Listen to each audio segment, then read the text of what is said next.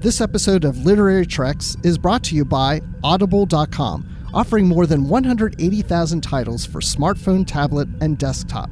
To get a free audiobook of your choice and to help Trek FM at the same time, visit audibletrial.com/trekfm. And also by Enterprise in Space, an international program of the nonprofit National Space Society. Find out how you can help science and education and become a virtual crew member aboard the NSS Enterprise Orbiter by visiting enterpriseinspace.org. And if you want to join the conversation and share your thoughts on this episode, join the Babel Conference, our listeners group on Facebook. Just type BABEL into the Facebook search field. We look forward to seeing you there. Hey everyone, I'm Rod Roddenberry, and you're listening to Trek FM.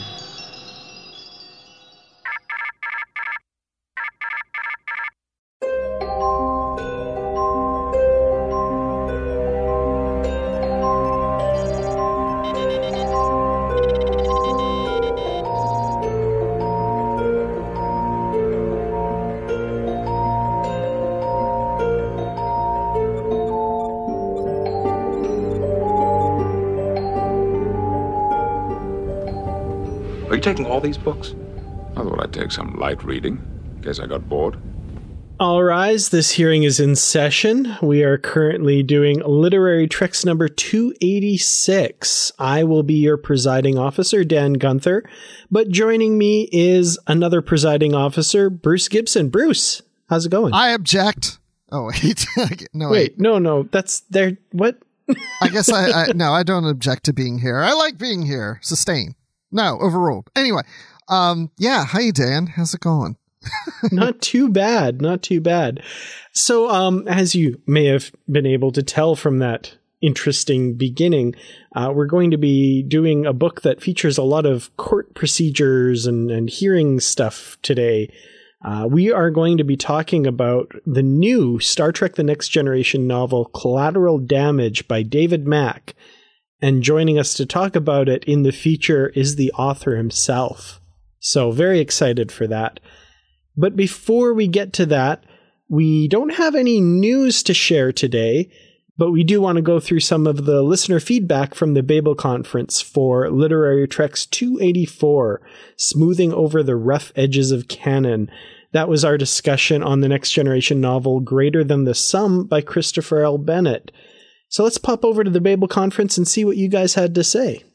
So we kick off with Matt Rushing's comment, and he says, another super boring cover. Yeah, I mean, okay, so this cover, it's not the most exciting, but I have to say, I always kind of liked it. I love the Enterprise E, and I think this is gorgeous. It is unfortunate it doesn't have anything really to do with the plot of the novel, doesn't say anything about what's happening in the book, but gosh darn it, that's a beautiful ship. Yeah, I've always liked the cover. It's not like a favorite cover of mine or anything, but I never found it to be boring. I like looking at this angle of the Enterprise E and the clouds and the purple sky behind it. I mean, I think it's a nice cover. And for me to say, oh, it's a nice cover, probably does sound boring. So maybe it is a boring cover. Yeah, not the most exciting. So yeah, I get that, but I think it's pretty. And then we got another comment here from Andrew Kuderman who says, want to get my comment in early, so I haven't listened yet. This is my first ever Star Trek book. I picked it up because it had the Enterprise on the cover. Aha! There you go. And I like the look of the Enterprise. There you go. I kind of like this book, especially since it's such a good jumping off point to Destiny. Plus, Lebenzin makes a fool of himself, which is always good. Yeah, yes. He dooms everyone. He does. That's great. He's not a major character, but he does leave a lasting impression in the book. Definitely. Well, Justin Ozer says, I loved this novel. From the intro of one of my favorite Novelverse characters, Teresa Chen, to the intro of another favorite character, Jasminder Chowdhury, who in addition to being an unorthodox security chief has some amazing philosophical conversations, to some great character work with Picard and Crusher, to the absolutely fascinating alien entity, to seeing Hugh and Guinan, both of which were great surprises, to a great Borg story that really helps to explain so much of what we've seen before, I just loved this novel from start to finish. I'm also very excited now to reread Destiny now that I've read this as a lead-up. I'd give Greater Than the Sum 10 out of 10 transphasic torpedoes. Wow. Justin, did you like the cover? And Jeremy Campbell says, I think this book got me back on track in terms of being excited for the big build up to Destiny. It also, in some ways, felt like a palate cleanser after a couple of mediocre novels, just in my opinion. Yeah, okay. I don't know. I liked the novels before this. Oh, yeah, no, wait, he's right. Some of these we didn't feel that. Yeah. I was going to say not just in his opinion, but that's pretty negative for me, so I'll just move on. Oztrekkie says, this is a great novel as I think it expertly bridges the gap between the previous Borg novels to the Destiny trilogy. Christopher L. Bennett is a master of the continuity explanations. You can really see the depth of detail and thought he goes into in his novels. His annotations for each novel are a good read, too. Actually, yeah, I'm going to interject here and say, go check out Christopher L. Bennett's website. I think it's christopherlbennett.wordpress.com, but just do a Google search for the author's name. And he has annotations for all the novels he's written, usually put out a couple months after they're released. So those are great. Thanks for pointing that out. Oztrekkie goes on to say, I loved the story, the new characters, and the ending, poor Leigh Benson. The only jarring note for me was Picard and Crusher married without any fanfare. I know the short story Q are cordially uninvited went into more detail, but I thought it odd there wasn't more fanfare in this first instance. I give this 4.5 no angels popping in to watch your after-hours activities. Ooh. Excellent. And Kimberly Lawler says, I know I checked this book out from the library when it came out, but I have no recollection of reading it, which is really unusual for me. Much greater appreciation for it this time around. I like Bennett's writing style, like Chen a lot, really like the character work, including with Guinan. And it's a tense story leading into Destiny. Good episode, guys. Thanks. Are you going to handle the Destiny reread in one episode or spread it out? Just curious. Well, Kimberly, I will not answer that question. I'll leave it a mystery. No, I'm kidding. Of course I'm going to tell you, which I'm glad you brought up. Perfect timing. Yes, we're going to do it in 3 episodes. Book 1, Book 2, and Book 3. And that's coming up here very, very, very shortly. Yeah. I was looking at the calendar and I kind of didn't realize how quickly we were going to get into Destiny. So yeah, that's all going to come very soon. Which is also written by David Mack, who's here on the show. Yeah, maybe we'll ask him if he wants to. I don't know. We'll figure something out. We'll probably just throw something together last minute. It'll be fine. Well, speaking of David Mack, what do you say we pop over to the feature and welcome him in and talk about Collateral Damage? I'm ready to pop. Well, once you pop, the fun don't stop. So as we mentioned at the top of the show, today we're talking about The Next Generation Collateral Damage by David Mack. And joining us to talk about this novel, and I'm really excited for this discussion, is the author himself, David Mack. Welcome back to Literary Treks. Thank you for having me on. It's great to be back. Awesome. We're always happy to have you on the show. And especially for, what has become a momentous occasion of a new Star Trek novel.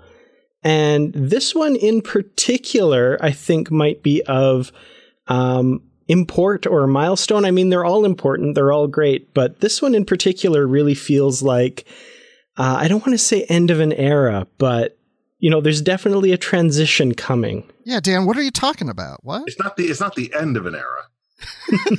We're not done yet. No, certainly not. Well, what does that mean? You're not done yet?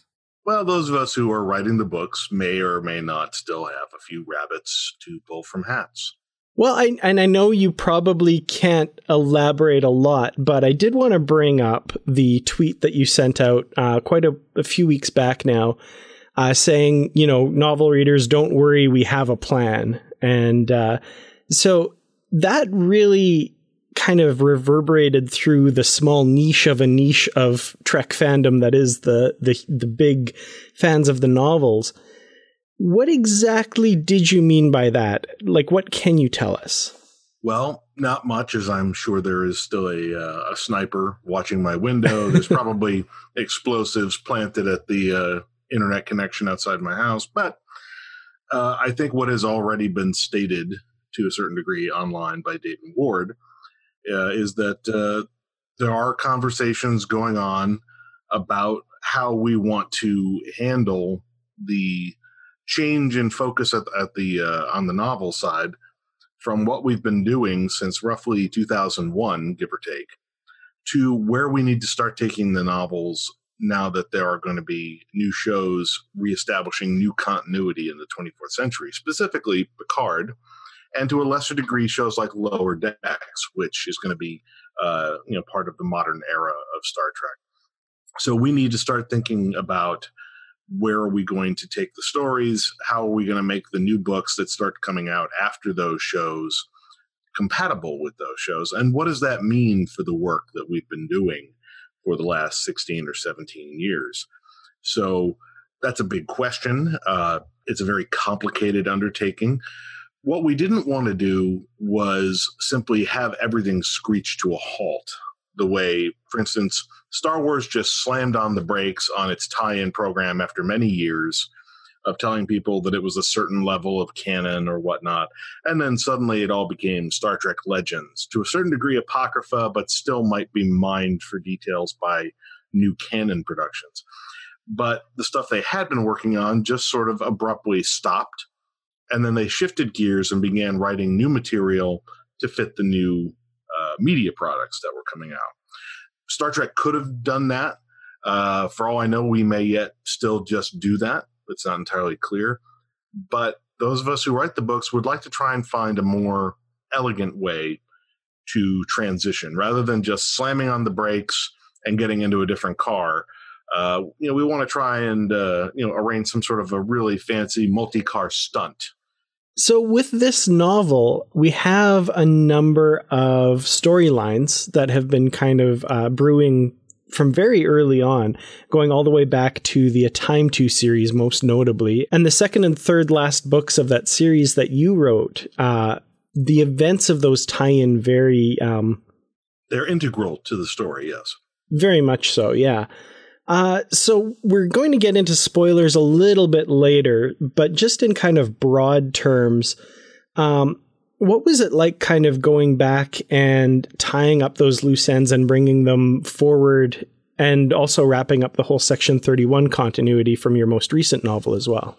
I knew from the beginning it was going to be a very large and complicated undertaking. I was asked by the editor and the licensor to come up with a storyline for Picard that would deal with the fallout of what I unleashed in my novel Section 31 Control, in which Section 31's crimes, and in fact its very existence, are publicly exposed to the Federation at large as well as its interstellar neighbors. And part of the fallout from that is that they found out that, there's been a slightly malevolent artificial superintelligence called Control that's been pulling the levers of power in the Federation for close to 2 centuries. That's kind of a shock to the system and a massive political scandal. And then you couple that with the fact that all of Section 31's secret files have now been dumped sort of in an Edward Snowden WikiLeaks sort of a situation to the public at large.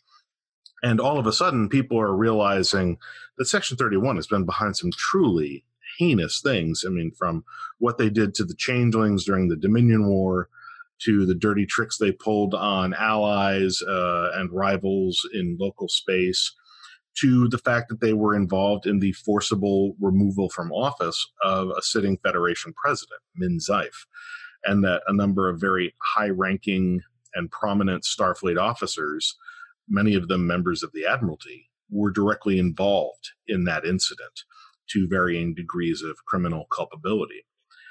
As a result, Jean-Luc Picard, who at this point is a very well-known and sort of beloved hero of the Federation for the role he played during the Borg crisis of 2381, the fact that he has saved the Federation from how many threats at this point. The man is beloved. He's sort of a hero. He's almost like Eisenhower after World War II. And suddenly his name is being dragged through the mud as having been involved in this conspiracy, one might call it, to remove a sitting president without proper political or legal due process. And this is, again, a terrible PR moment for Starfleet. It's a political shock for the Federation. And it's something that they try to shield Picard from for as long as possible, which is why we see in the novels Hearts and Minds and Available Light, both by Dayton Ward. Starfleet is trying to keep Picard out of the crossfire when the news first breaks. But at a certain point, by the end of Available Light, it becomes very clear that there is no way they can avoid putting him in the hot seat. He's going to have to come back and answer for his role. By the beginning of Available Light, they've started rounding up the members of the Admiralty who were involved, who are still alive. And some of them run, some of them don't. Some of them wind up dead by the end of Available Light, assassinated through various means. But some are just waiting to testify and face the music. So I was looking at the sheer scope of the story. I'm dealing with political fallout. I'm dealing with social fallout. I'm dealing with crimes that in story time are now 6 or 7 years in the past for our characters. And for readers, these are things that happened in books published 15 years ago. A Time to Kill and A Time to Heal came out in September and October of 2004. They were actually my first full-length paperback novels for Star Trek. So in a way, I was being asked to sort of go back to the very beginning of my Star Trek literary career, and as an author, answer for the narrative that I spun and unleashed in the A Time To books. So just as Picard is being made to answer for what he did, in a certain editorial sense, I was being asked to answer for what I did. It's interesting you say that, because I kind of got that feeling very early on in the book. There was, I forget the line, and I thought I had it highlighted in my ebook copy here, but there was something about, it's just something struck me as almost an out of universe line. You could take it out of universe, that like, oh, we have to go back and deal with this stuff kind of thing. And I thought that was really funny, but I wish I was more prepared on that. No, I understand. And I think there was a line in there somewhere, maybe about, certain people were just never going to be happy no matter what answer you gave them. But yeah, I mean, did you ever feel like you would eventually answer that question back in those books, ever revisit them? Or is that something you plan to do at some point? Not really. At the time, I had no idea the level of impact it was going to have. I also, at the time that I wrote A Time to Kill and A Time to Heal, I didn't know specifically how it was going to be followed up by other authors. It was not supposed to be such an obvious, ham-fisted, and stupidly executed plot that removed Min Zife.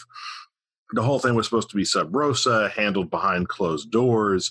He makes a sort of public statement of, I was the right commander-in-chief for, a time of war, but I can't lead as well in peace, and it's time for other more competent hands to steer the ship, which was, a very nice way for him to leave office.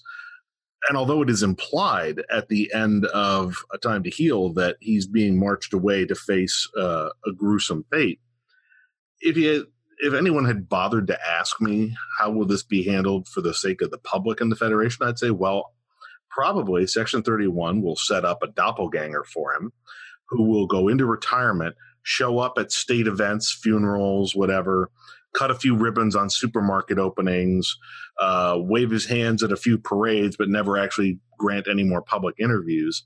But they certainly would not want it to be as obvious as a former sitting president suddenly drops off the face of the universe and is never seen again, because that raises questions. And yet somehow one of my fellow authors, who shall remain nameless, turned the whole thing into quite the clumsy bungle by Section 31, who I would have thought would be more competent. And consequently, we were all forced to deal with that level of sloppiness that another author decided to impose on the Crisis post facto. It's not the direction I would have gone, but in a way, I suppose it makes more sense in that it created a more dramatic situation, one that could be exploited for more narrative conflict and higher stakes for our characters, of course. So I forgot what the original question was at this point because I've rambled so long. Well, no, you answered it because I was asking if you ever thought you'd go back to those books. No, I never thought I'd come back to this. I thought once we got a couple of years of real time between us and the Time 2 books, and we started moving on and exploring other narratives, and especially once we got to Destiny. Destiny was sort of the point at which all of the ongoing Star Trek shared literary continuity converged in the fall of 2008. And it was the point from which it all diverged when it was done. And that sort of became the 800-pound literary gorilla driving the Star Trek literary franchise afterward. And it's so overshadowed in many ways the events of the Time 2 books that I felt like, well, the Time 2 books events are forgotten. They've been buried under interstellar tragedy of epic proportions, and any evidence has probably been blown away and it's gone. And then somehow we just kept cycling back to it. And as we started ramping up the Section 31 narrative, and I realized that at a certain point, people were going to want closure on that storyline and not just getting jerked around watching Bashir suffer for no good reason book after book. I realized, well, if we're going to take out Section 31, it's got to be big, it's got to be public, and it's got to make a mess. I mean, unlike Destiny, where I literally vaporized planet after planet, blew away 60 billion souls, this isn't the same level of body count, certainly not the same level of physical damage to infrastructure, but the level of political and cultural damage that was done by the exposure of Section 31 and specifically the control entity is massive. And it resulted in yet another cleanup on Isle Mac for my fellow authors to deal with, and eventually in Collateral Damage for me to deal with.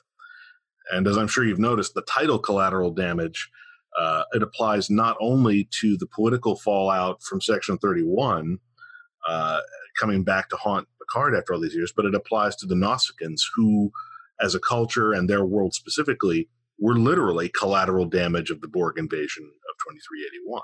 Right. So you've not only revisited A Time 2, but you've revisited Destiny in this book, which is great because we're actually hitting the Destiny trilogy next month here on the show.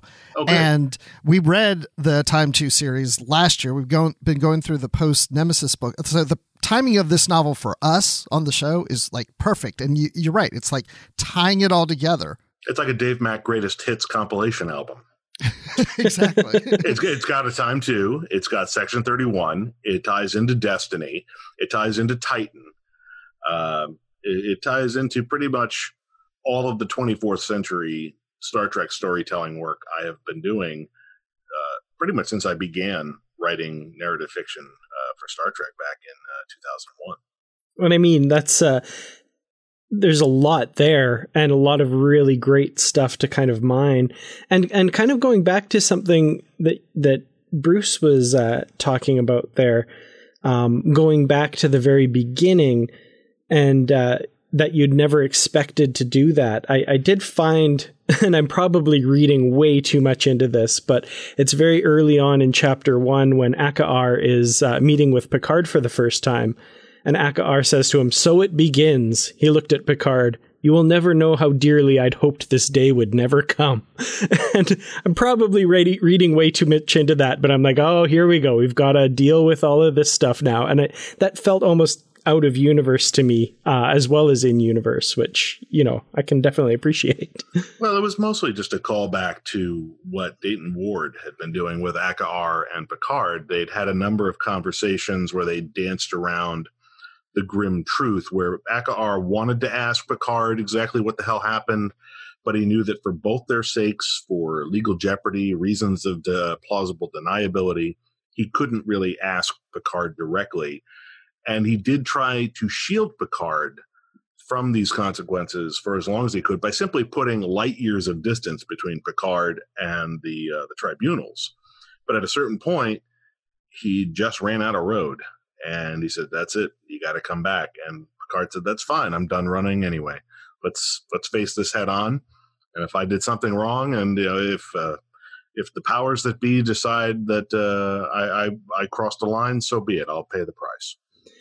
Well, as you kind of mentioned, there are two distinct storylines going on here. We have what's going on with Picard, and of course, as well, the Nausicaans, as was mentioned.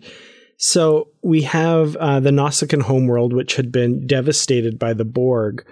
And we have this group of Nausicaans who are kind of determined to build their world back up, stealing parts and equipment and supplies that they need.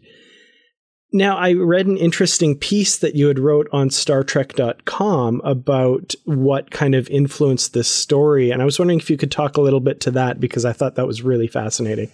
Well, yeah, part of the inspiration for this, and it's something I've been thinking about for a while before the editors asked me to do the Picard storyline, was when I saw the damage that Hurricane Maria inflicted on Puerto Rico, which is a sovereign U.S. territory, and its people are American citizens.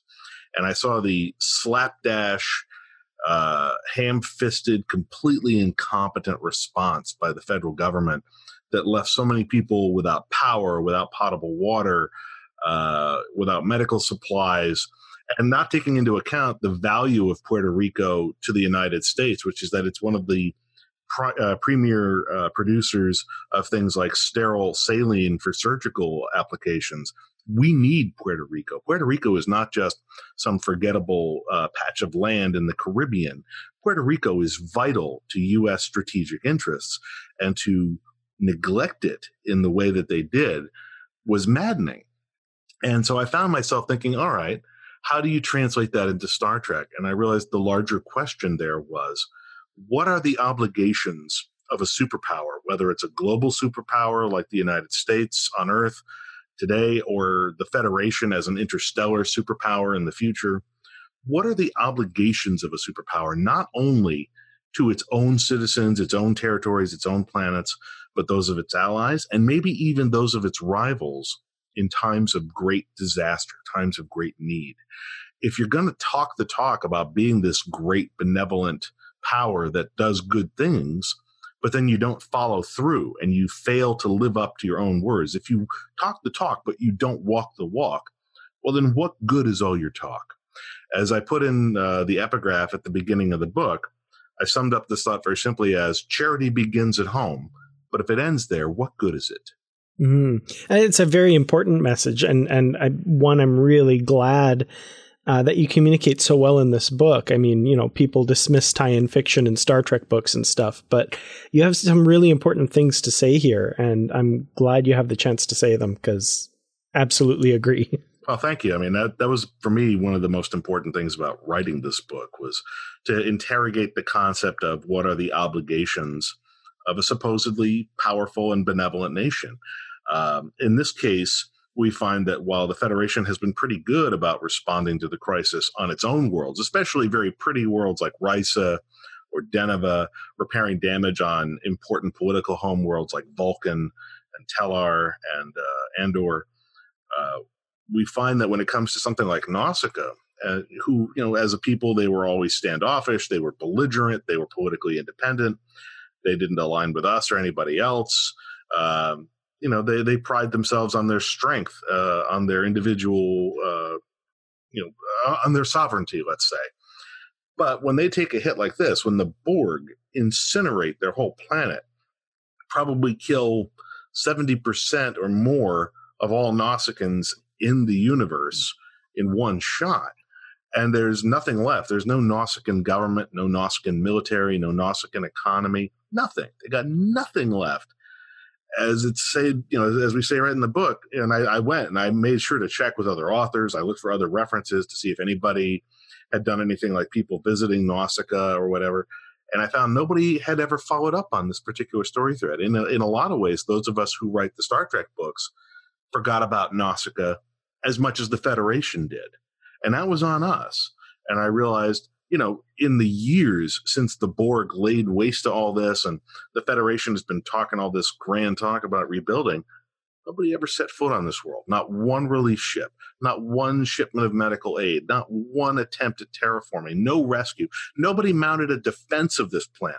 We sent ships to defend every other piece of rock. We defended, Klingon rocks, Romulan rocks, everything out there under the, under the stars. But Nausicaa, it got left undefended. Nobody came to protect it. Nobody came to help it afterward. And when Worf realizes this, when this is laid at Worf's feet, as a Klingon, as someone who prides himself on honorable behavior and being associated with the Federation as an honorable entity, he feels shame. He is deeply ashamed at what he finds his people, his nation has failed to do. The neglect to him is a massive moral failing, and one that he takes very personally. Yeah, to me, it almost sounds as if this isn't over, because, I mean, I do feel like there's some people that need to be responsible for not responding. And it almost is surprising to me that the Federation wouldn't respond to the needs of the Nausicaans. But you're right. They never asked for help is the other problem. Yeah. Well, yeah. So some of the blame, in a sense, is on them, too. And they should have asked for help. But who was going to ask for help? There was no government. That's true. Once the planet got cooked, they weren't part of an interstellar alliance or anything. It's not like they had ambassadors anywhere. They got fried, and everyone said, well, I guess they're gone. So the actions that they took in this book. Yeah, these are the last survivors. I mean, they had nobody left to speak for them. They have no political proxy anywhere. So did they take the right actions in this book, do you think?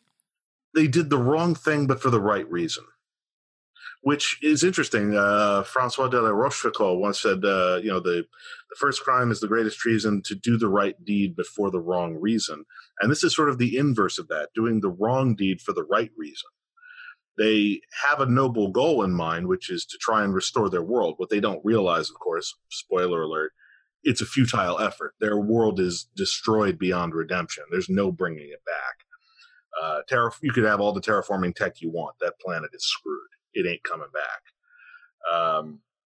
But they don't realize it. They're not exactly the most tech-savvy guys in the world, and they don't really have a deep bench of talent to call on at this stage. They have whoever simply happened to be off-world at the time their homeworld was blown to bits. So they don't realize that they are basically trying to push a boulder up a mountain here. The part of the novel where Worf is asking Chen to kind of give the like rundown of what happened to Nausicaa, that to me just like gave me a feeling, like this pit in my stomach, where he asks, like, did Nausicaa send a distress call? And Chen says 6 hours before the attack, and basically that entire time between then and the attack, they kept sending distress calls. Well, who responded? Nobody responded. Who visited Nausicaa in the interim? No one, and she can't even look at him. And it's just like, and when they have to admit, we're the first Federation ship to come here since this planet was destroyed. Mm-hmm. It's been 7 years. We're the first ones to come here, and that's the moment where the bottom just falls out for Worf. I mean, that's the point where you realize we are schmucks of the First Order. So, just kind of going back to the Nausicaans for a little bit, this kind of, I know you've kind of expanded on the Nausicaans yourself in other novels, notably, I think, the Titan novel Fortune of War. And a lot of that, I'm assuming, is based on Nausicaa of the Valley of the Wind with the Four Winds. Am I right about that? Yeah, and that actually goes back to my DS9 novel Warpath, written in 2007. Okay. I had a character in there who, and a lot of the little things you see about the Nausicaans in Collateral Damage were established with a Nausicaan character I wrote in Warpath. That character in the book, he was a bounty hunter. He was a Venolar, a snowblood, as they say. Not hot-blooded like your average Nausicaan, but cool, cold, sociopathic almost, calculating, not prone to fits of rage, but rather to just cold reactions, ruthless, cold-blooded, thinking. Because you need some of those in every society for various functions. In ours, apparently, they're politicians. But so I had established that. I'd established the whole thing about the worship of the Four Winds, and that was an homage to the fact that the Nausicaan species was named after Hayao, what's his last name? Miyazaki? Miyazaki, I think, yes. Sorry. Yeah. They named the species as an homage to that famous Japanese animated film. So I incorporated the notion of the Four Winds as the notion of this deity, this divine presence that inspires the Nausicaans. They believe in something we would call a soul, which they call a tegol, plural tegoli. And so they have this, and then I expanded a little bit on this in Collateral Damage, where you find that they call their sort of religious leader Windfather. And they basically build the temple to the winds on top of whatever is the highest peak on their homeworld. And now at the end of the story, spoiler alert, when they settle someplace new, they find its highest peak, and this is where they set the foundation for what will be the new Temple of the Four Winds. Yeah, because I think from the shows, all we ever really got from the Nausicaans was the idea of Garamba, which, you can translate as guts or balls, I guess. Yeah. Balls! Yeah. Exactly. I mean, Garamba is great, but it makes the Nausicaans a little one note. One of the things I had fun with writing the Nausicaans was that when they're dealing with non-Nausicaans, they come off as the monosyllabic brutes we remember. When they're talking amongst themselves, ostensibly in their native language, they are as eloquent as anybody else. It's just we don't get it. When they try to talk to us in Standard, which is a strange language for them, maybe they don't like universal translators, or maybe the universal translator just doesn't like their language. Yeah, it doesn't represent them right. It doesn't represent them well. I mean, this could be a situation much like today. That you know how they have those sensors that are supposed to automatically turn on water or dispense soap in bathrooms, and they've shown that sometimes because of the way they're made, when people with dark skin try to use those, the sensors don't acknowledge them as people and won't either turn on the water or dispense the soap. There's an inherent racist bias in some of this automated soap and water technology because the people who made it were all a bunch of white Silicon Valley jerk-offs who never thought, hey, maybe somebody with a different skin tone needs to use this stupid thing. Well, maybe the people who made the universal translator had a little bit of the same cultural blind spot, and they think it's a marvelous piece of technology, but it doesn't work so well for some languages. Maybe the Nausicaans end up coming off like brutes because nobody ever bothered to properly calibrate the universal translator for them. Or maybe they're just jerks. I don't know. But I like the idea of them being more rounded as a culture, that they have their mates, they have their faith, they have their social structure. Their chief failing maybe as a species was pride. They were too proud to ask for help, too proud to show deference to an outsider. Much in the same way that, feudal Japan regarded outsiders, gaijin, as something to be scorned and people with whom contact should be avoided. Maybe that's the Nausicaan part of the Nausicaan problem. Maybe they just were too proud of their own culture and too dismissive of outsiders, and as a result, they just didn't get represented well in the universal translator because they wouldn't cooperate. They didn't join any federations or alliances or anything because they like being on their own. They don't like being part of something. They like running their own show. But they found out the hard way that what that means is when the wolf comes to your door, there's nobody there to help you. Well, and they also don't want another world. They want to try to save the world that they're from, and they're not willing to go somewhere else and colonize. And well, they don't. They also don't realize they're trying to save their world because they have an emotional attachment because it's their world. Like humans wouldn't try to save Earth, wouldn't try to rebuild. It's only when someone comes along and really lays down the hard, cold facts to say, this ball of rock ain't coming back. This thing is dead. Because of this mistake, and this mistake, these things all added up. You can't save this planet. Right. Science tells the truth. Science tells you cold, hard facts you don't want to hear. And the cold, hard facts were, we're sorry, guys. Your planet ain't coming back. We cannot terraform this thing. It is too badly damaged, too heavily irradiated. It is too poisoned. There's just no bringing this back. You got to start over. And that's that's something the Nausicaans don't want to hear. And that's, again, part of the problem. They don't like being told things they don't want to hear. But who does? Well, speaking a little bit more about the Nausicaans as well as another character in this novel, we do see, like you said, when the Nausicaans are around Nausicaans, they speak just as eloquently or as full-heartedly as anyone else does. But there's also another difference when we get a chapter from the perspective of Kynogar, and as well as another character who we'll talk a little bit about. But you switch to a first-person narrative, and especially in the case of Kynogar, it's in present tense. Mm-hmm. And you go into a little bit in that in the acknowledgments as to the reason for that, which I thought was really fascinating. I was curious, was that aspect of the novel more challenging to write? And were there kind of any major changes in your approach in order to make that work? It wasn't more challenging. In fact, if anything, it was more fun. I found it at times liberating. I found that when I was writing the sections that were in first person, that they went a lot faster than the sections I was writing in third person. They felt more spontaneous to me as I was writing them. That's funny because when I was reading it, I felt the first person read faster for me too.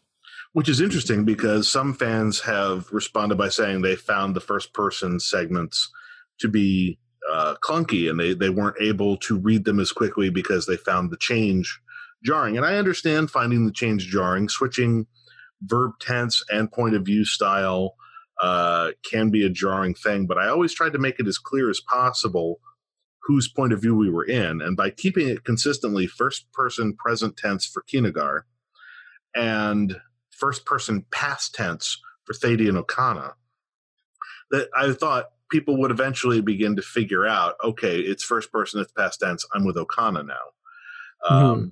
And as I explained, as you said in the acknowledgments, for Kynogar, the reason he's in first person present tense is that this is a guy who feels like he has been cut off from his past and he has no reason to believe he has a future. He lives in the ever-present now. He is living his life in the moment, going from moment to moment, almost as if he's adrift, as if he's lost. Whereas Okana, he is in first-person past tense because he likes to think of himself as the hero narrating his own story for posterity. He believes his own hype just a little bit too much. But if you get into his point of view and you start following along, you begin to realize this is a guy who, after a couple of decades of this type of work, he's burned out, he's banged up, he's coming to the end of his rope. He maybe doesn't have that many good years left, and he knows it. And he's starting to have doubts. But part of what inspired this, and I mentioned this in the acknowledgments, was a novel called The Monster Baru Cormorant by Seth Dickinson, which came out, I think, late last year, maybe early this year. I read it and I just loved that book so much. And Seth used exactly this approach where for two particular characters, he set apart their sections of the novel with first person present for one and first person past for the other. And I eventually talked with him about it and, sort of plumbed his literary rationale. And I was so taken with it that I couldn't help but want to play with it as a literary device myself, just to see how it would work. And I realize it's unusual for a Star Trek novel to do something this literarily weird with styling, and it doesn't work for everybody. I know that some of the reviews I've already seen on like Amazon or wherever, people are, dinging me a couple of stars, taking a couple stars off the review because they don't like it and they think it's too weird and too avant-garde. But, I got to take chances. This was my 28th Star Trek novel. At a certain point, you write enough of these things, you begin to want to do something just to make it different from what you've done before.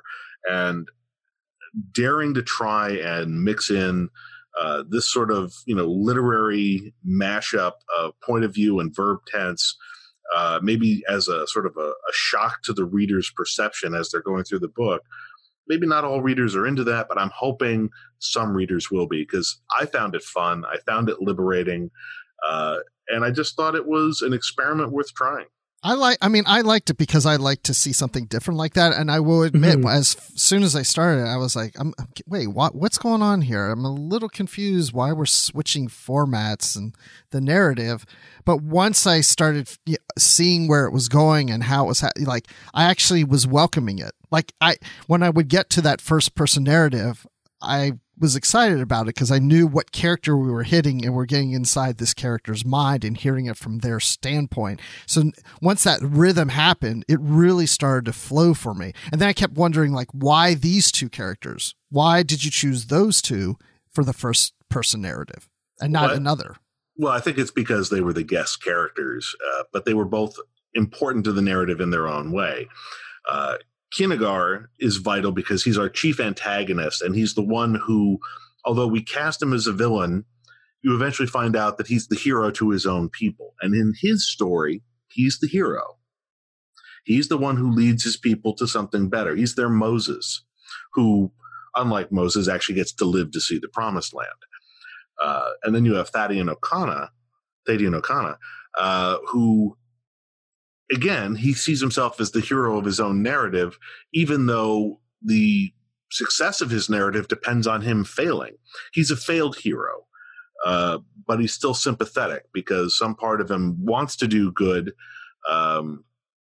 even though he knows he's a bit of a rapscallion, let's say, a bit of a rascal, a scoundrel. And, he was a bit of a ladies' man, like when they first introduced him in the season 2 episode, The Outrageous Okana, on Star Trek The Next Generation. I mean, that guy went through the female members of the TNG, of the Enterprise crew, like a hot knife through butter. I mean, that guy just, every time he turned around, he had another girl on his arm. It's like, what? But, I'm like, all right, I mean, you go with it. It's Billy Campbell. So you roll with it. And so I tried to have a little bit of that, mystique, except, of course, that it doesn't work for him through most of the story until you get to that last bit at the end. And that's sort of like the last little hint of, yeah, he's getting a little old. He's getting a little slow. He's getting a little squidgy. But come on. You got that twinkle in his eye. He's still got it. Well, he's also a member of Starfleet Intelligence. He's an agent. I don't know. He got recruited, yeah. We didn't see that in any previous books, right? Or is this the first time we've seen that, right? No, I just pulled this out of thin air. I think the last time we saw him in the books, I think it might have been an alternate universe thing, like maybe one of the Myriad universes thing, where they had one of the authors postulated a scenario in which Guinan was killed or otherwise lost, and Thadian Okana took her place, I guess, as like the bartender on the Enterprise D or something. I'm not entirely clear on that, but that didn't tie into the continuity at all.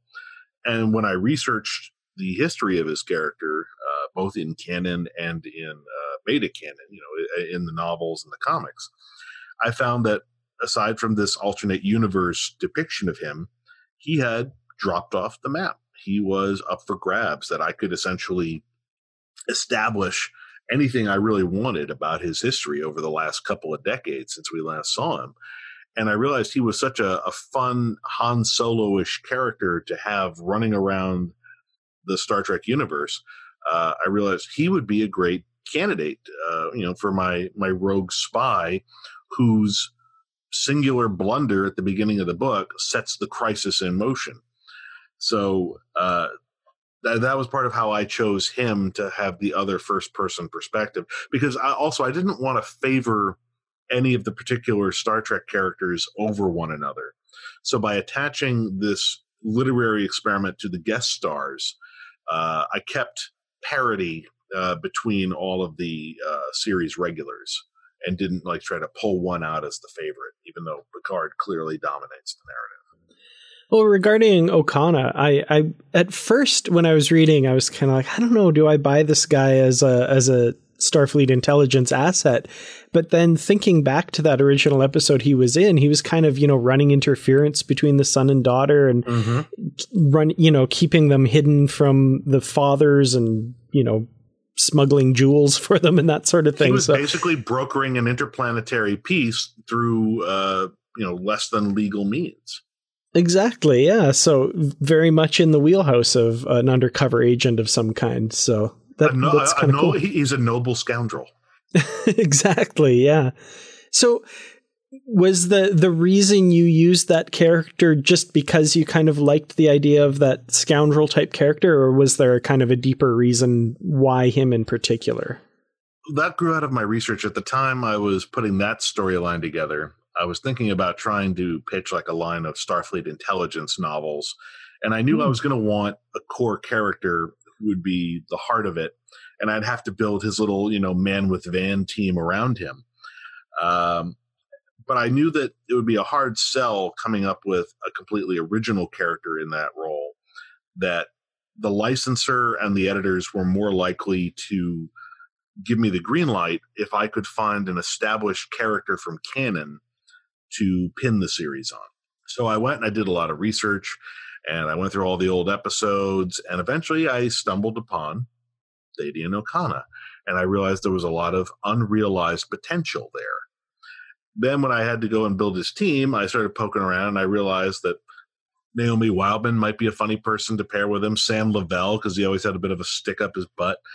The trick with Naomi Wildman, of course, is that, in the Voyager books, Kirsten Beyer had Naomi drop out of Starfleet Academy at some point, turning her back on Starfleet. So I had to talk to Kirsten and make certain that it was okay with her and okay with the editors, that at some point in the intervening years, after she does that in the Voyager books, at some point in the next couple of years, she comes around and changes her mind and is brought back into the fold.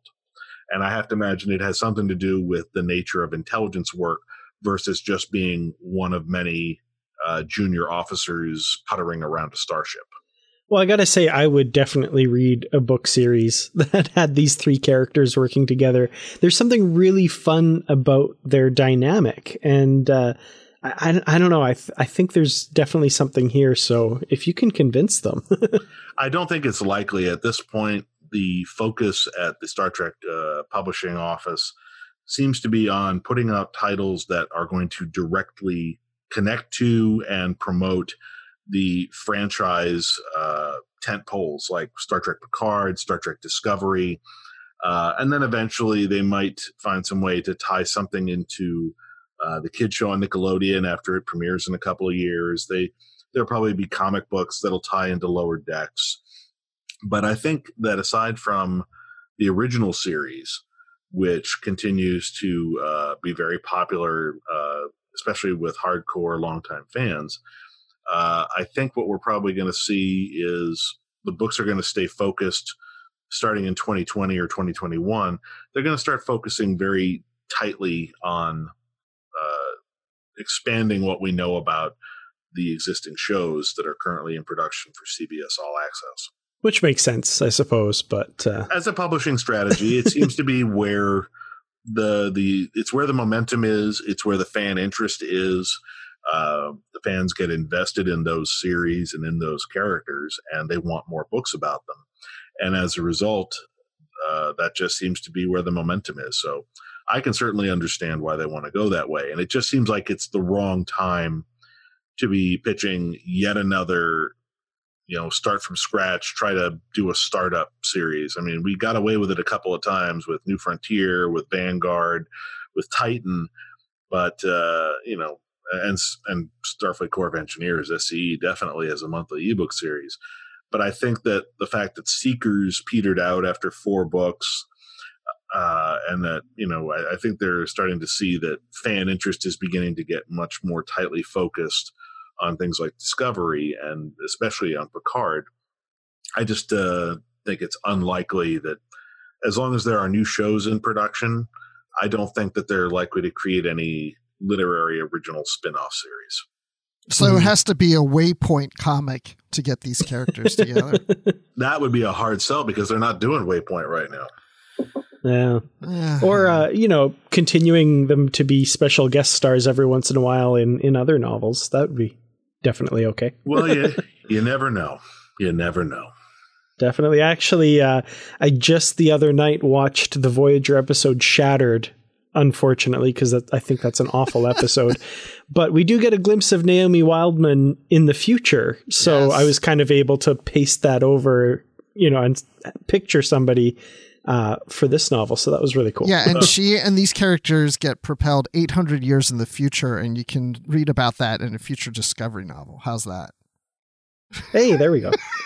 I'm sorry. That's a bad idea. That's why you do the writing, David, and not me. Imagine my poker face at this end of the conversation. Well, I think we've gotten a little bit into spoilers and talked, generally, but we're in there.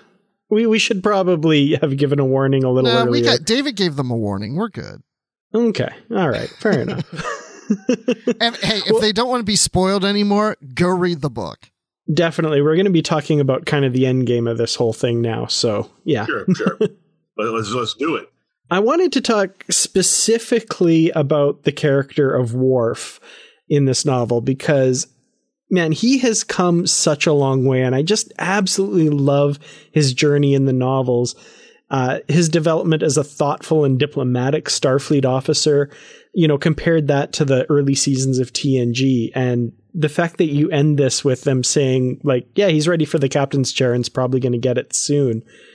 Like, his solution to the Nausicaan crisis was great. We've got these intelligence agents that are looking at the Nausicaans with their broken English and their brute force. Well, the only way to deal with them is to blow the whole thing up. And Worf is the one who manages a diplomatic solution and, kind of has Starfleet atone a little bit for their negligence and showing true compassion for the Nausicans here. What's it like to kind of write Worf in this more thoughtful way? Because I'm really digging this guy, and let's get that Captain Worf series going now. I thought the same thing. I'm glad you just said that. Well, I mean, this goes all the way back to a time, too, where one of the chief questions that we were asking was, how was Worf's life affected by the diplomatic posting that he takes at the end of the Deep Space Nine series? Because the last we saw of him when Deep Space Nine ended, he went off and became the Federation ambassador to the Klingon Empire. That's a pretty important diplomatic post. And usually it's given to a civilian. It's unusual to have a military officer, have to temporarily go on inactive status to accept a diplomatic post, especially considering that, his military rank was commander, but an ambassador on a foreign planet is the equivalent of like a 3 or 4 star admiral in terms of diplomatic rank. But it was obviously because he had a strong personal connection to the House of Martok. He was a member of House of Martok, and that gave him tremendous political access and political leverage with the Klingon Chancellor and therefore with the High Council. Well, you don't get thrust into a political arena like that and not learn some things.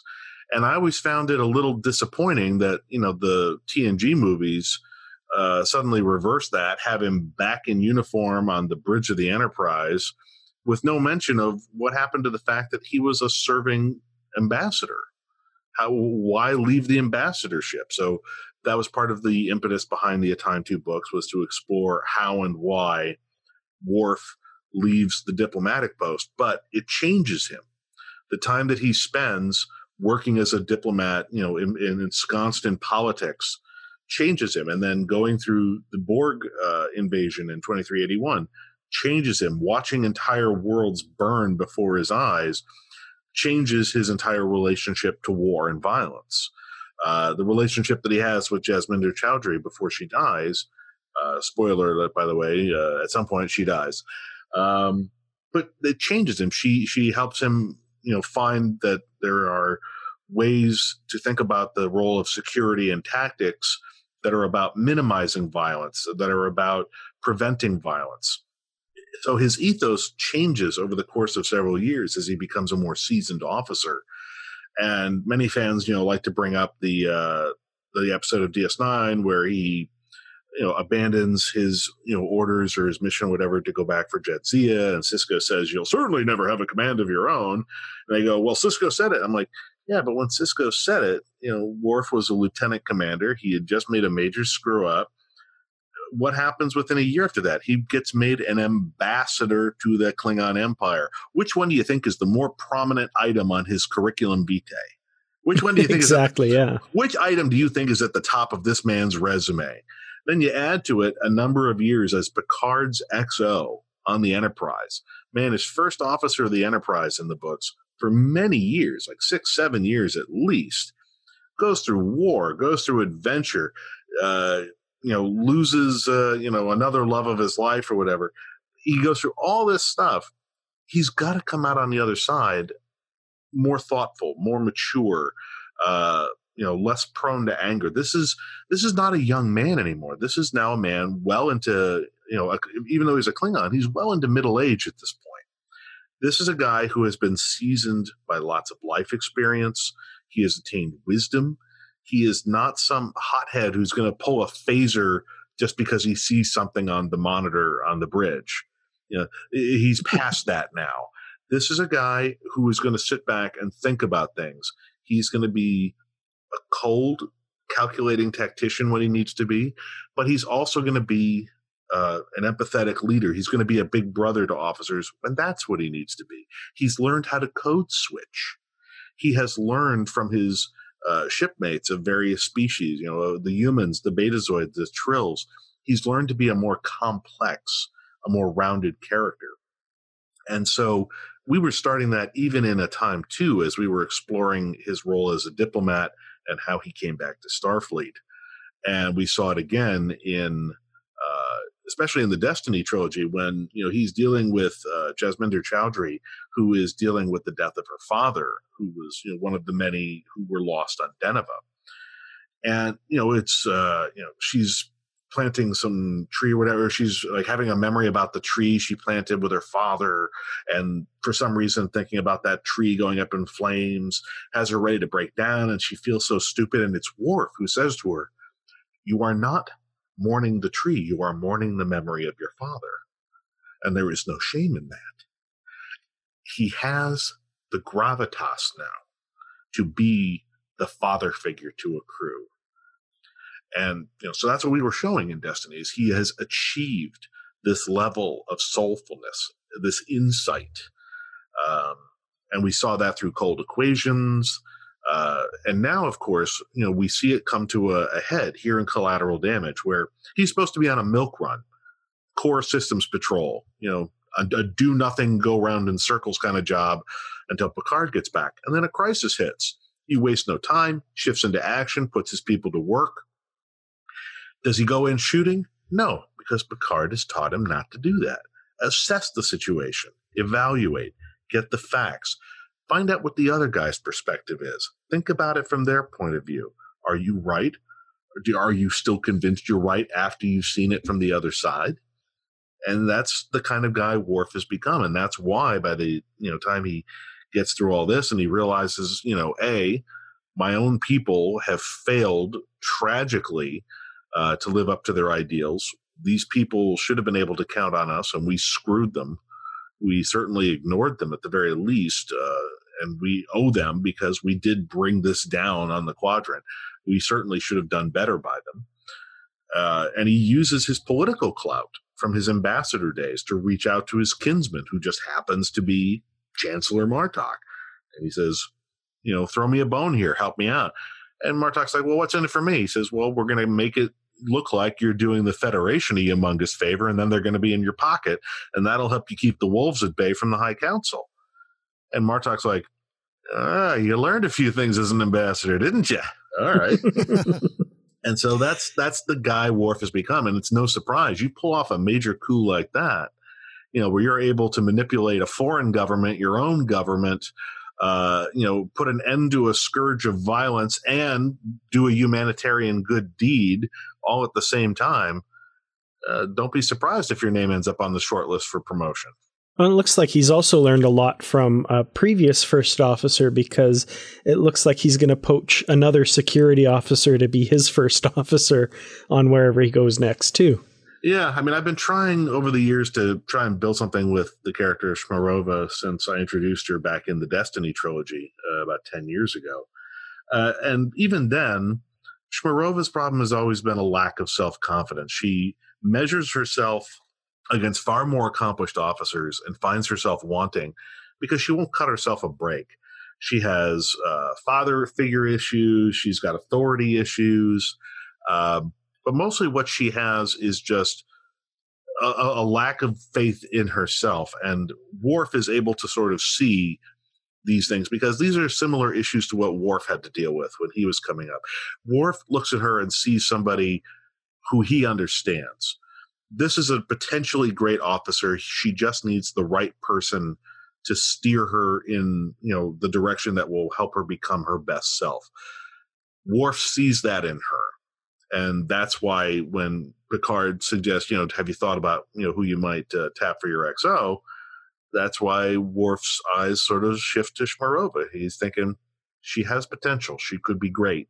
She just needs the right person to take her under the wing and lead her there. So, I mean, that's a relationship I've been trying to build and explicate for a decade. I don't know if it's ever going to get a chance to pay off, but I hope it does. I think it will. I don't know. We'll see. Yeah, you're right. Because who knows what the future holds, but I like that we at least got this in this novel, because I do feel like Worf has grown so much and their relationship is very evident in here. And this is the first time I really felt like, yeah, I'm ready to see Worf in his own command. Before I haven't been, and even like the, Michael Dorn talking about a Worf series, I'm like, I don't care. I don't know. But this novel actually makes me want to see or read something like that. So I don't know. That would depend on whether or not that's how they do a Captain Worf series. I mean, some of the ideas I've seen bandied about have, Worf as the constant butt of jokes and his misfit crew. And it sounds like a complete debacle. I hope that, if they were to ever seriously consider putting together a series of Captain Worf, maybe that they wouldn't call it Captain Worf, but B, I would hope that maybe, just maybe, they would ask Kirsten Beyer and maybe me and maybe Dayton for a little bit of input, because Worf should not be a joke. Worf is a character who deserves some dignity and some gravitas, and my worry would be that if the TV team got a hold of it and was not aware of just how much that character has grown in the books, that they might feel the need to sort of do it all over themselves by having this character, even though he's much older than he was, still be less emotionally developed than he ought to be. And yeah, definitely. I mean, like you say, we've gotten all this development for him in the books, but he's also like the character who's had the most hours of Star Trek devoted to him on television and film too. I mean, yeah, Star Trek's the story of Worf. That's my thesis. I believe that. Next Gen and DS9. Yeah. I mean, considering he came in from season 4, so he has 7 seasons of development on one show, 4 on another. He's got 11 seasons of time behind him. That's huge. That's a big deal. Definitely. Well, if Worf's the main character in one part of this story, we can't neglect, of course, the other main story going on here, which is, of course, not the trial, the hearing of Picard to determine his culpability in this whole mess from Tezwa that led to the ouster of Min Zaif. So I love these hearing room scenes, and Philippa Louvois, what a great character, who of course was brought in as the Attorney General in Dayton Ward's novel, but to see her here back in practicing law and butting up against Picard was a lot of fun. What was it like kind of writing that antagonism there? Well, a lot of fans who have been, reviewing the book or asking me about the book online since it came out have said, why is Philippa Louvois coming off as, such a raging harridan? Why did I write her that way? And my thinking was that this is the sort of rage that one can have only when one has been bitterly disappointed by someone you thought well of. Because that's what's really driving the anger in Philippa Louvois, is the fact that she has to do this for Picard, of all people, even after everything that happened with the loss of the Stargazer, where maybe she was a little rough on him during that court-martial, after everything that, they went through in Measure of a Man, she always had an affection and a respect for him. She held him in high regard. She believed the best of him, that he represented the best of Starfleet. And for her to have to put him through his paces in an Article 32 hearing, which is basically the equivalent of a criminal preliminary or pretrial hearing, the fact that she has to bring him up or try to bring him up on charges like treason, sedition, conspiracy to commit murder, this is so upsetting to her, because this would be like finding out that your hero, your idol, the person that you loved and respected and thought was the paragon of everything good, has potentially, you don't know for sure, but you think has potentially betrayed everything that you hold dear, everything you've sworn to defend and uphold. And suddenly this person who you thought was right there with you, standing by your side, believing in and fighting for all the same things, suddenly you've got reason to believe, you've got reasonable suspicion that maybe this person has betrayed everything. And that comes with a level of anger, a level of rage that can only happen when it's somebody who you cared about, who you liked, who you respected. And that's what comes down to the final confrontation, spoiler alert, between Louvois and Picard at the end of the book, which is when he faces off with her and it comes out, she didn't want to believe that such a thing was possible.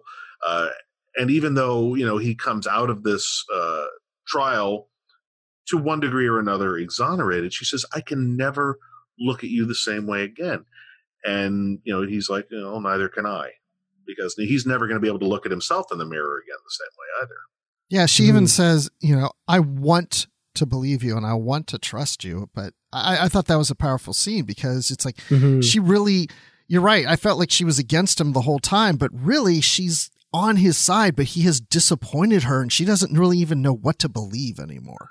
Yeah, this is when the person you most hope for, this is when your hero is the one who lets you down.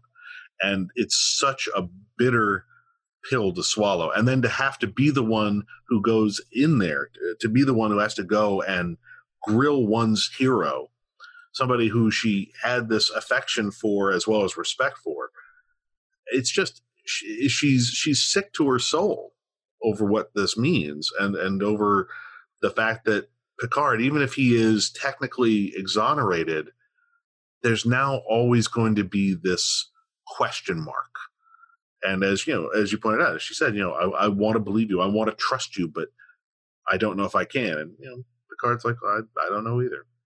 Yeah, that scene was so powerful, and it was kind of that moment where I was like, oh, okay, I get it. Like, I get why she has been the way she is. And I think if you don't follow the book through to that scene, like it's going to bug you. But that scene really does make it all come together there. And you realize what she's been going through and why she's been so dogged in this. Now, once you read that, you can suddenly realize, you go back and look at all the earlier scenes, the subtext is all there.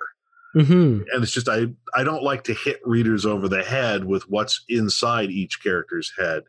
I try to make their actions consistent with what I know their emotional truth is.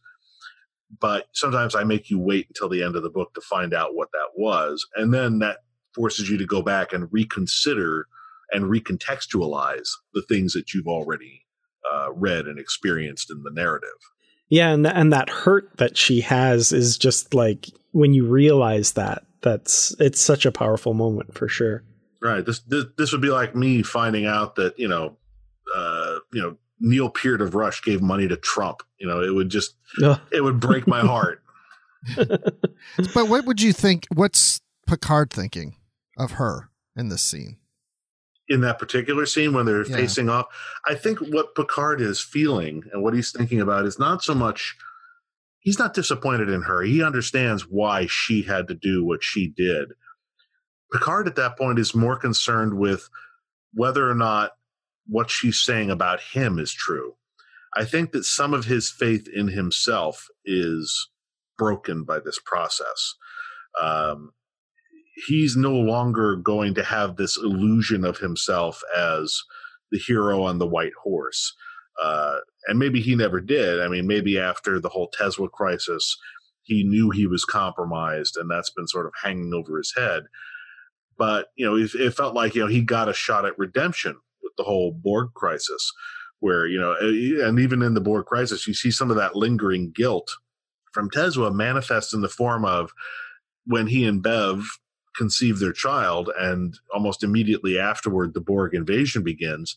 He feels like the main character, the narrator in The Rime of the Ancient Mariner, who he feels like he's shot the albatross in an act of hubris, and now he's being punished for it.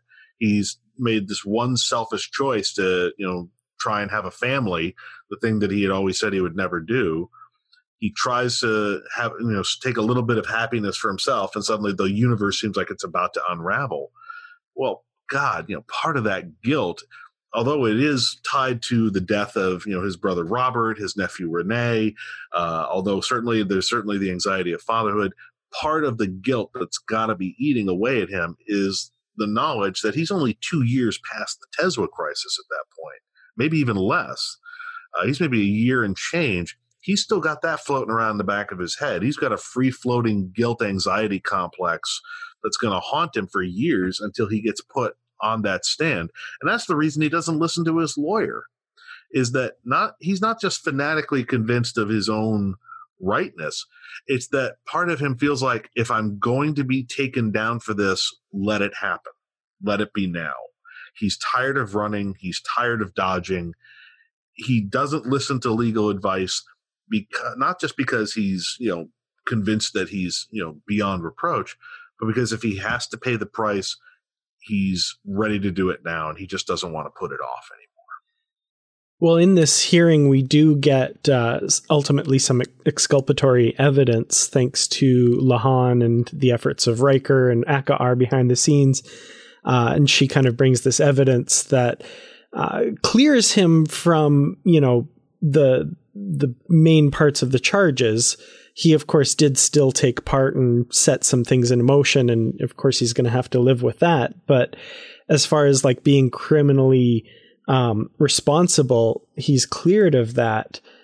However, the judge in the case makes an interesting judgment in that he's permanently barred from holding a flag rank. So, admiral, any rank like that.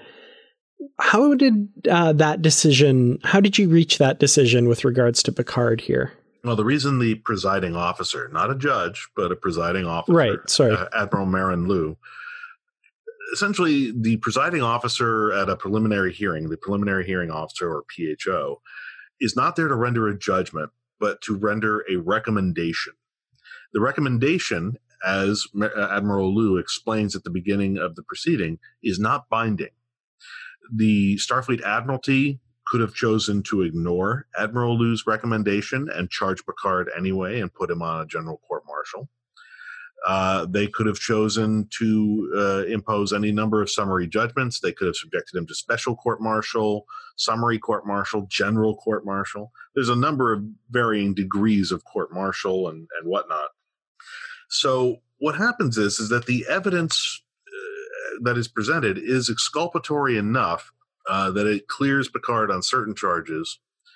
And the most important thing that clears Picard of the majority of them is, in fact, an established factor of military law, which is that a subordinate is not legally responsible for the actions of their superiors.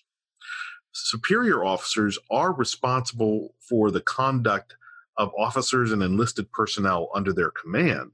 It does go from top down, but it doesn't go from the bottom up. In other words, if I'm your sergeant and you're my lieutenant, and you go and you do something stupid, I report to you that this and this is going on, and you take that information and you use it and you go do something illegal that I'm not a party to, I'm not culpable for your illegal act just because I provided you information.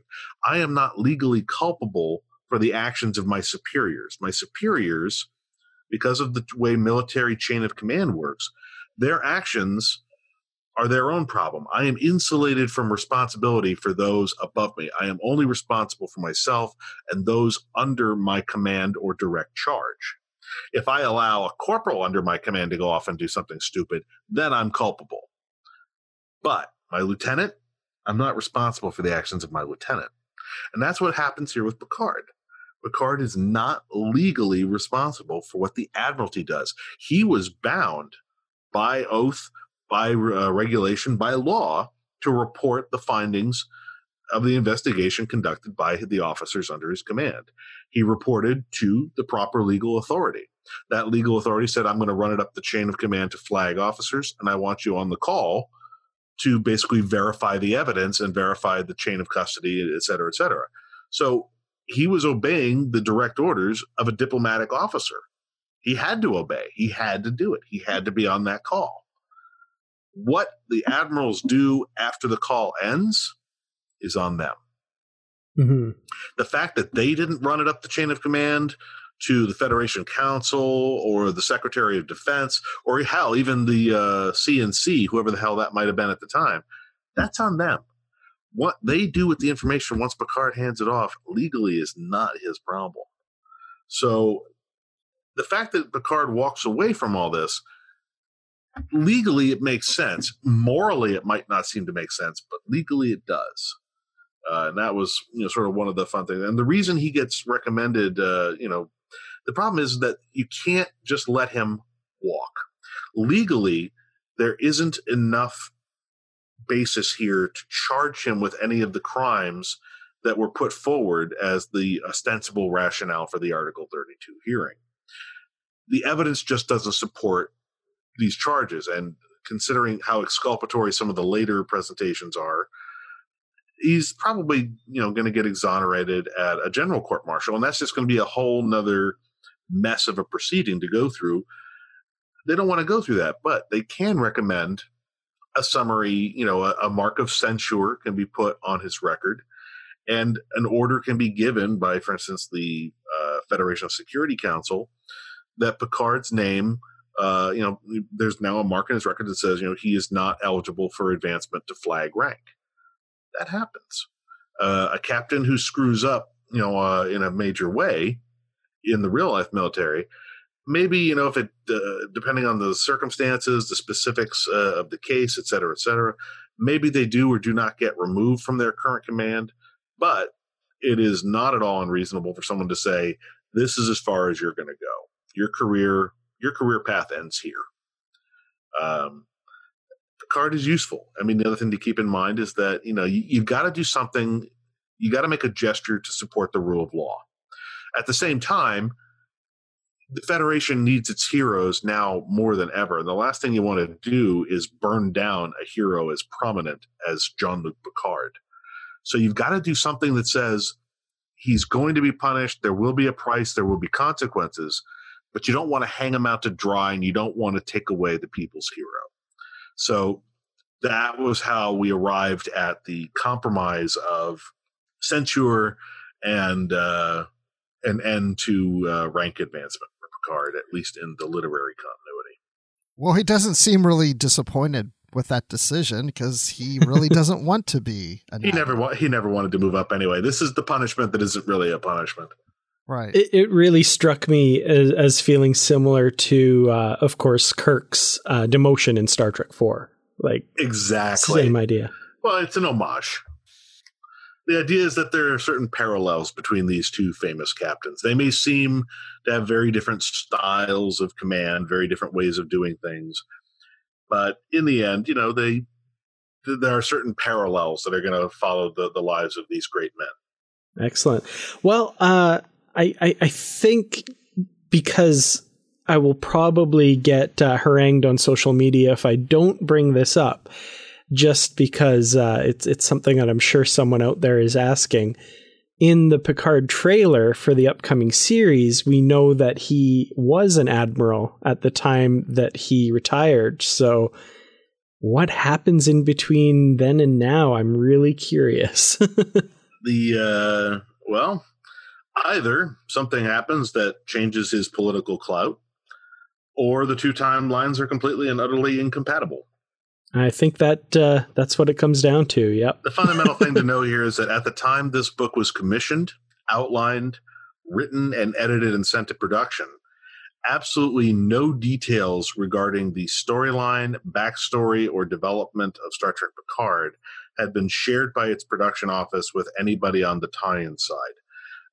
Even, Dayton and JVC, John Van Sitters at CBS Licensing, the editors at the Bookline. At the time I finished writing this book back in, I guess, February, March. It's probably somewhere around March. We didn't know anything. Picard, the Picard series was still deep into discussions, development. They were still haggling over core concepts. They didn't have their cast worked out yet. They had barely, gotten the ball rolling at that point. They were still hammering it all out. And they hadn't told us anything. We knew nothing. So that's a big part of why this book doesn't connect up or even make any effort to connect up with what we saw in the Picard series, because there simply was no information available for us to work with at the time this book was written. So, and I suspected that was. And I was told by my editor, just go forward with the literary continuity we have. Don't worry about what they're doing on Picard. We burn that bridge when we come to it next year. Perfect. And that was kind of my suspicion as well. If anything, I'm thinking Una McCormack might have something in her novel, but that's all just speculation on my part. Well, she is writing the first novel based on the Star Trek Picard series. She's supposed to. She has been briefed. She probably has seen scripts. She probably is getting a similar level of information and cooperation as I received from the Discovery team when I wrote the first Discovery novel, Desperate Hours. So I would not be surprised to find that Una has been sort of brought into the loop story-wise with the Star Trek Picard team. So yes, Una's upcoming novel will definitely shine some light on things, and I think there will be other Star Trek Picard novels in the pipeline. I think they're already talking about them. I don't know if they've announced them yet, but if they haven't, they probably will soon. So that's coming. Be on the lookout for that. But as far as what we're doing with the rest of the literary continuity, to be perfectly honest, we haven't decided. We've had some chats. We've bandied some ideas. We've talked about some possibilities, but nothing is set in stone. No contracts have been drawn up. Nothing has been commissioned. So yeah, right now, nobody's under contract for anything more on the ongoing literary continuity. All we have are some ideas that are intriguing to us, but we haven't decided yet what to do with them. Well, I can't wait to find out with everyone else what those are. I'm really excited. So me too. Yeah, I guess all that's really left is if there's anything else you wanted to talk about with this novel, and if not, where can people find you and what might you be working on that our listeners might be interested in? Well, you can find me on the web at a lot of different places. You can find my website, davidmack.pro. That's David Mack, MACK.PRO. And that has social media links to my Facebook page, my Twitter, and yada, yada, yada. As for what I'm working on at the moment that your listeners might be interested in, I think the fact that I'm working as a consultant on 2 of the upcoming Star Trek animated TV series is probably the most interesting thing to them. The writing is done on season 1 of Lower Decks. So I've finished most of my story noting work for them. The writing is coming along very well on the first season of the kids show being produced for Nickelodeon by the Hageman brothers. I don't think they've officially announced the title yet, so I'm not going to say anything about it. I'll just say that I have seen up through, I believe, the script for 107. So I've got 3 left to go on season 1. They're working on episodes 108 through 110 right now. Big finish, series finale, not series finale, season finale type of thing. And it's just going to be really exciting. I mean, the thing is, it's going to take a long time, I think, before we hear any concrete news or get any solid announcements about the kids show, just because they are doing some pretty sophisticated 3D animation for it. And I'm told it's going to take a long time. So the kids show is probably not going to arrive on screens until 2021. Is my best guess, and I can't even. That's what I've heard recently as well. Lower Decks, I think, might arrive on CBS All Access next year, but I can't be 100% certain about that either. All I know is that things are going great. I'm really impressed with the writing on both shows.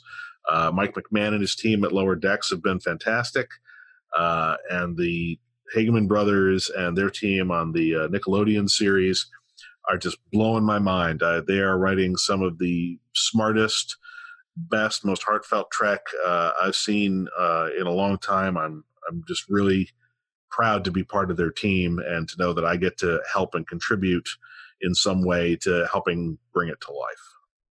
Excellent. Yeah, really excited about those. Me too. I'm excited. Just keep talking because you're getting us even more excited about things.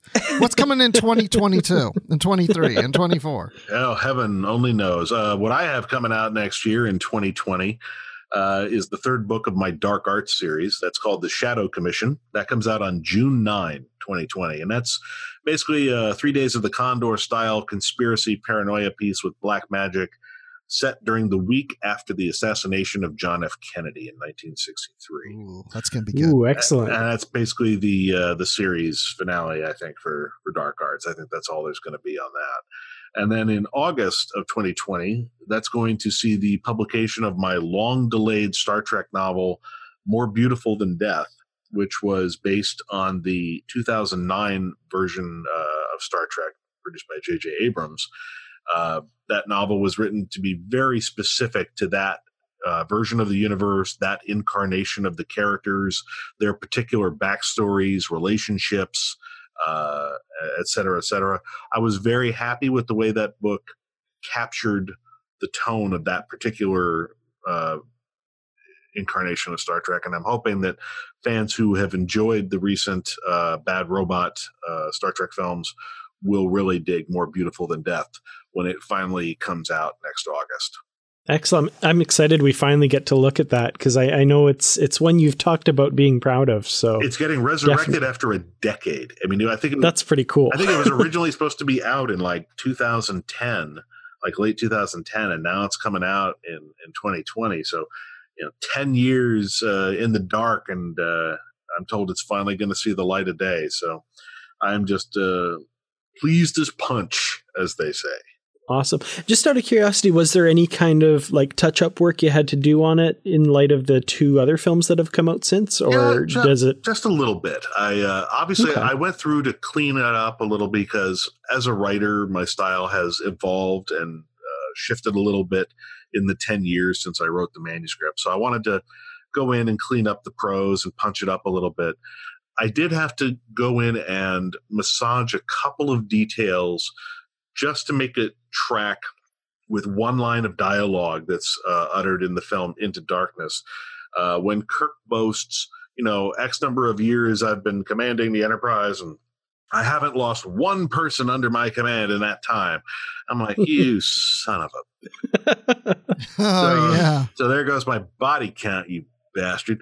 So I had to make some adjustments to the story and fix a few lines and adjust a few action sequences just to make sure that my book does not conflict with that particular boast by James Kirk. But it was okay. I managed to find a way to do it that did not undercut the dramatic tension of the book. And I was rather pleased with how that worked out. Yeah, we had in the comics, he lost at least a couple of lives before Into Darkness came out. And I remember that line being said. I was like, oops. Whoopsie-daisy. Yeah.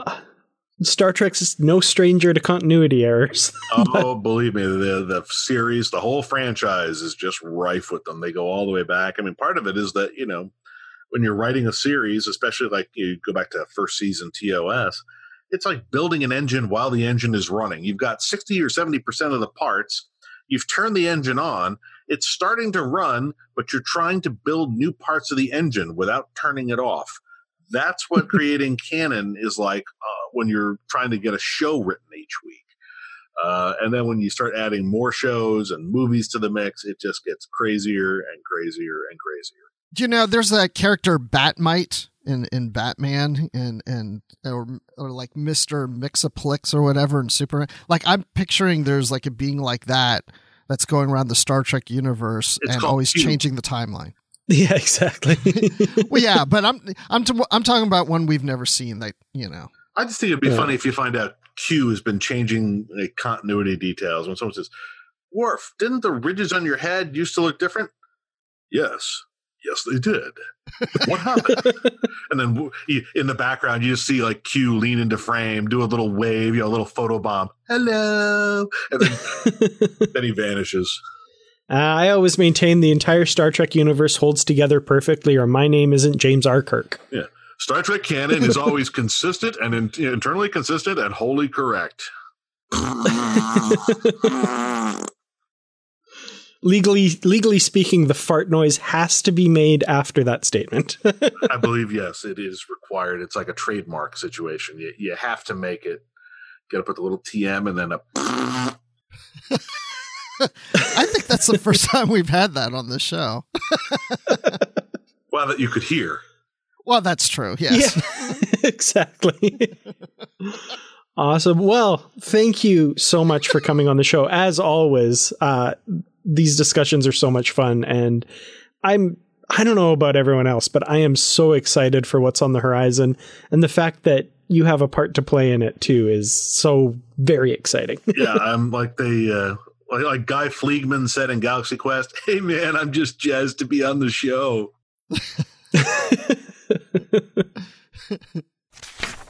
I've been looking forward to this novel for quite a while, so I was very pleased to read it, very pleased with it, and very pleased with our interview with David Mack. Yeah, definitely. This, like you said, it's one I've been looking forward to. And we didn't talk about this at all, but the cover style, they've changed the look of it. It's not following the previous TNG book cover and title font and that kind of thing. It's a throwback to the old series font. And this cover art is just gorgeous. I really love that kind of, I don't know if you'd call that pop art or something like that. I'm not an expert. Aaron Harvey will probably get mad at me for calling it the wrong style, but it's just really beautiful. Yeah, and it's very different. Yeah, it's different for a Trek novel. And, it's animated, which, David just mentioned we're getting that kids animated show. Sounds like in a couple of years. So, Dan, that gives you enough time to produce a kid for the premiere of the kids show. Oh, shoot. You're right. I better get on that. If you need to go right now, I can carry on the rest of the show without you. Well, it's been fun talking about making babies today, but maybe not. Maybe not. No, I love it. Okay, I'll try and do it with a straight face, because that is actually pretty good. Well, it's been fun talking about making babies today, but it's not the only thing we've been discussing on the network. So here's a quick look at some of the other things you may have missed elsewhere on Trek FM. Previously on Trek.fm, Earl Grey. But good discussion. I love, talking about the science. And Joe, I love that you bring it up. Justin, I need to stop reading it. I'm sorry. I'm doing my final thoughts, and you're all laughing over me. Joe, you need to keep all of this in. This is an intervention, Justin. Okay. Close the window. Oh my gosh. Literary Treks. I talked to Bob Klein, who I had interviewed for Saturday Morning Trek, and he's like, yeah, come on over and let's go look through my garage and see what we find. I'm like, okay. So I drive over there, and I was greeted to two, those fold-out tables that you have for picnics? Two of those end to end with 3 boxes, larger than file boxes, and moving boxes size, and just papers and folders that all had Filmation on it just brought out. Standard Orbit. I bought it when it first came out. I played it for 2 or 3 days. And I went, what is going on? Am I missing something? Is just I'm not a good player? So, and then I checked on the reviews online, and everyone agreed that it was not a good game, and we were all correct. And introducing our newest show, The Line, a Star Trek Picard podcast. I'm so honored that I was chosen to pick Picard, and as a Next Generation fan, he was one of my favorite characters, and so I wanted to, and I know how he is extra special to lots of Star Trek fans beyond even just being the character he played on the series. And so I really felt a huge responsibility to try to give the fans something that was enjoyable, but and honored who he was, even though it was staying true to the fact that he is 20 years older. And that's what else is happening on Trek.fm. Check out all these shows and join the conversation about your favorite corner of the Star Trek universe and beyond. You'll find us wherever you get your podcasts. If you're an Apple user, be sure to hit on your spouse and hit the subscribe button in Apple Podcasts on iPhone, iPad, or Apple TV, or the desktop iTunes app to get the latest episodes as soon as they are published. And please leave us a star rating and written review. If you're not an Apple user, we've got you covered as well. You can find our shows on Google Play Music, Stitcher, TuneIn, Spreaker, SoundCloud, Windows Phone, YouTube, Spotify, in most third-party apps, and you can stream and download the MP3 file from our website or grab the RSS link. If you'd like to help us keep all of our shows coming to you each week, you can become a patron of the network on Patreon. Just visit patreon.com/trekfm. That's patreon.com/trekfm to get all of the details. Perks include early access to episodes, exclusive content, producer credits, a hearing to determine your culpability in the Teswa affair, and more, available through our special patrons website, Patron Zone. It requires a great deal of money to produce, host, and distribute these shows each month. We really appreciate any support you can give us and hope you'll join the team. Again, you'll find all the details at patreon.com/trekfm. We'd love to hear your thoughts on today's show, and there are many ways you can do that. The best place to join in the larger conversation is the Babel Conference, our listeners group on Facebook. Just type Babel, B-A-B-E-L, into the search field on Facebook and it should come right up. And if you'd like to send us an email, you can use the form on our website at trek.fm/contact. Choose to send to a show and select Literary Treks, and that will come right to us. And you can also find the network on Twitter at TrekFM and on Facebook at facebook.com/TrekFM. Now, special for Literary Treks, we also have a group on Goodreads, where we have bookshelves with all of our previously covered books, as well as a currently reading section, so you know what's coming up for future shows. Plus, there are message boards with great conversations happening about all the books and comics. Just search for Literary Treks on Goodreads.com and click Join Group. We'd like to thank Norman C. Lau, Ken Tripp, Greg Rosier, Brandon Chemutala, Justin Ozer, and Jeffrey Harlan for their support of the Trek FM network and for being associate producers for Literary Treks as well. Now, Bruce, when you're not leading a strike team against some Nausicaans with some officers that sound suspiciously like characters from Brooklyn Nine-Nine, where can we find you? You can find me in Queens if I'm not in Brooklyn. Or you can find me in the Babel Conference talking with people in the Bronx. And you can find me on Twitter at Admiral_Rex. You can find me on Live from the Edge with Brandy Jacula. Yes, every time a new Discovery of Short Treks comes out, we're there the next day, or sometimes the day of. And you can find me on the Star Wars Report talking about Star Wars, especially The Mandalorian and The Rise of Skywalker. And Dan, where can people find you when you're not on trial for a cover-up that involved the murder of President Zeif? Well, nobody liked him anyway, and he was kind of a jerk, so no big deal. You can find me tweeting about that on Twitter. I'm at Kertrats, that's Kertrats. That's just Star Trek backwards. You can also find me on youtube.com/Kertrats Productions, where I make videos about Star Trek mostly. All this new Star Trek that we're getting, I'm trying to do reviews of each new episode and all that kind of stuff. You can also find my website at treklit.com, where I review Star Trek novels, both old and new.